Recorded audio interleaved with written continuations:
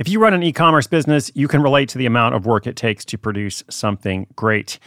And of course, you want to optimize your workflow and reduce costs.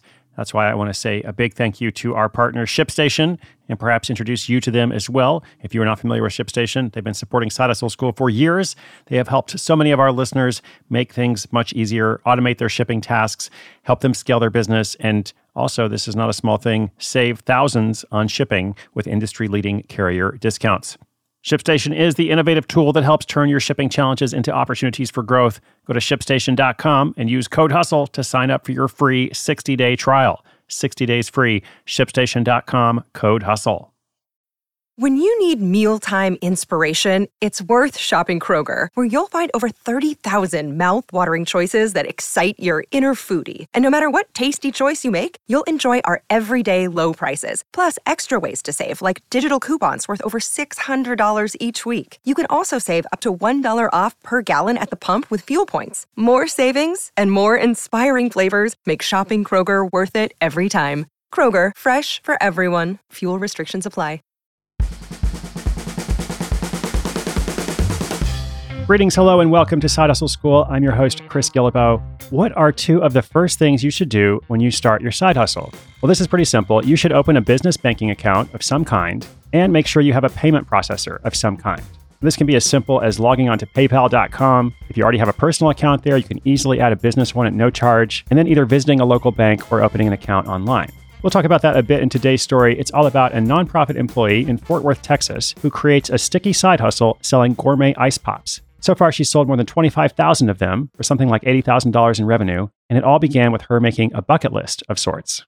How did that work? Well, I'll tell you in just a moment. Another day is here, and you're ready for it. What to wear? Check. Breakfast, lunch, and dinner? Check. Planning for what's next and how to save for it? That's where Bank of America can help. For your financial to-dos, Bank of America has experts ready to help get you closer to your goals. Get started at one of our local financial centers or 24/7 in our mobile banking app. Find a location near you at bankofamerica.com/talktous. What would you like the power to do? Mobile banking requires downloading the app and is only available for select devices. Message and data rates may apply. Bank of America N.A., member FDIC.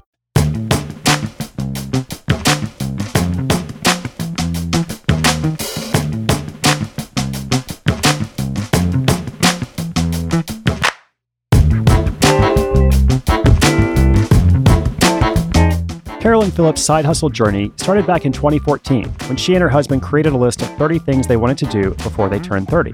One of the items on the list was starting a side hustle, and they framed that list and would put stickers next to the items they completed. But as the stickers started to add up, one item remained completely sticker-free. That was their side hustle. Around this time, Carolyn threw a party at their house. In a fit of inspiration, she decided to create alcoholic ice pops using a bottle she had in her liquor cabinet and some items she had picked up from the farmer's market. Living in Fort Worth, Texas, anything that can be used to beat the heat was going to go over pretty well with people. And gourmet pops were essentially the gourmet cupcakes of the sweltering Southwest. Now, by the way, you may be used to the word popsicles. It turns out that's actually a trademark term owned by Unilever. So the generic terms include ice pops, ice drops, icy poles, and freezer pops. Fun fact. Carolyn's boozy pops were a juicy success, and it occurred to her that this might be the side hustle she was looking for. Not only could she make them using whatever seasonal ingredients were available to her at the time, they were also wildly popular across multiple demographics. And despite the apparent success that this foodie item was having in other major cities, it was non-existent in the Dallas-Fort Worth area. So she started experimenting from her kitchen with different flavor profiles and combinations. When she wasn't working her 9-to-5 job in donor relations, she spent every free hour on her new side hustle, which she called Alchemy Pops. She would have friends over to try out new flavors of pops and take a pop quiz. For her birthday party, she made herself more boozy pops. She basically took any opportunity possible to get feedback on her ice pop flavors. Carolyn also found a gourmet frozen pops group through a subreddit and began to frequent her local farmers market, both to get to know the farmers and also to learn more about her fruit options. Through the farmers, she learned what was in season and what was unique to the greater Texas area. Some of her first initial summer flavors came straight from what she learned at the farmers market: watermelon basil, cantaloupe mint, and blackberry lemonade. In addition to all the in-person research, she also created social media accounts and tried to post consistently, coming up with her own themed hashtags like Fruit Humor Friday to create content. By the end of the year, Carolyn was convinced that she wanted to pursue Alchemy Pops more seriously. She bought her domain name through Squarespace, signed up for PayPal, and got a business bank account to make sure that she kept her funds separate from her personal account. She also got a special freezer from her dad that actually belonged to her grandma long ago because her upright freezer in the kitchen wasn't cold enough to evenly freeze the pops.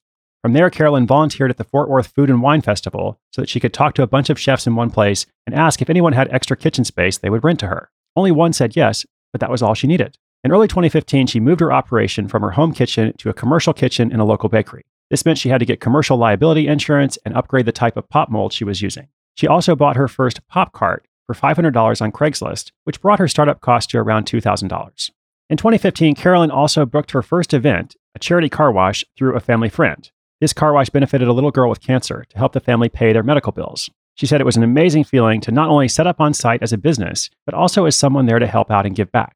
That's when I first realized the potential of using my business to give back to others, which I later dubbed our Pops for a Cause program. From that charity event, she got her next gig catering a wedding 3 hours away from her home. So then she had to figure out pretty quickly how to make and store enough pops and transport them 3 hours in the car without any of them melting. But she pulled it off and kept the momentum going. She rolled that love of pops into a successful crowdfunding campaign that summer, raising over $8,000 from more than 100 supporters and using that money for kitchen equipment, an outdoor tent and banner, more freezers, and more molds. Seeing people rally around her reinforced what Carolyn already believed, that a strong, active community was a critical part of a successful side hustle. So she joined some key groups in her city, including her local Chamber of Commerce.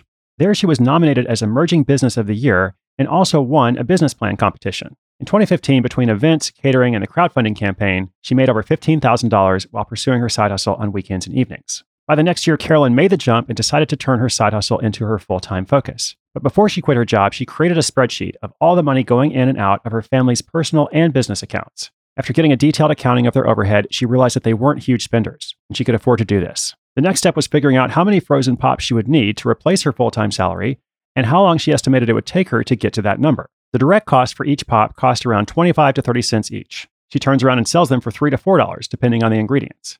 In deciding on this pricing, she surveyed the landscape of the market, looked at what other gourmet pops were doing, and then set herself up in a way that Alchemy Pops is not the least expensive seller, but also not the most expensive either.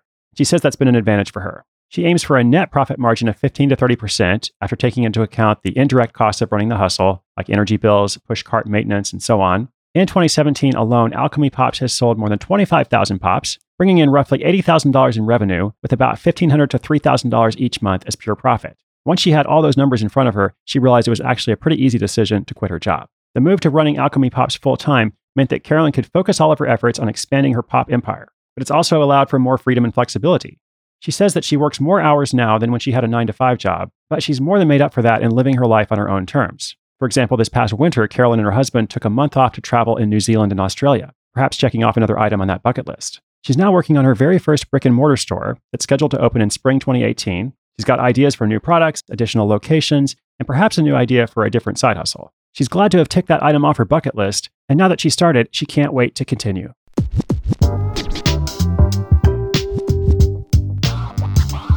All right, congratulations to Carolyn.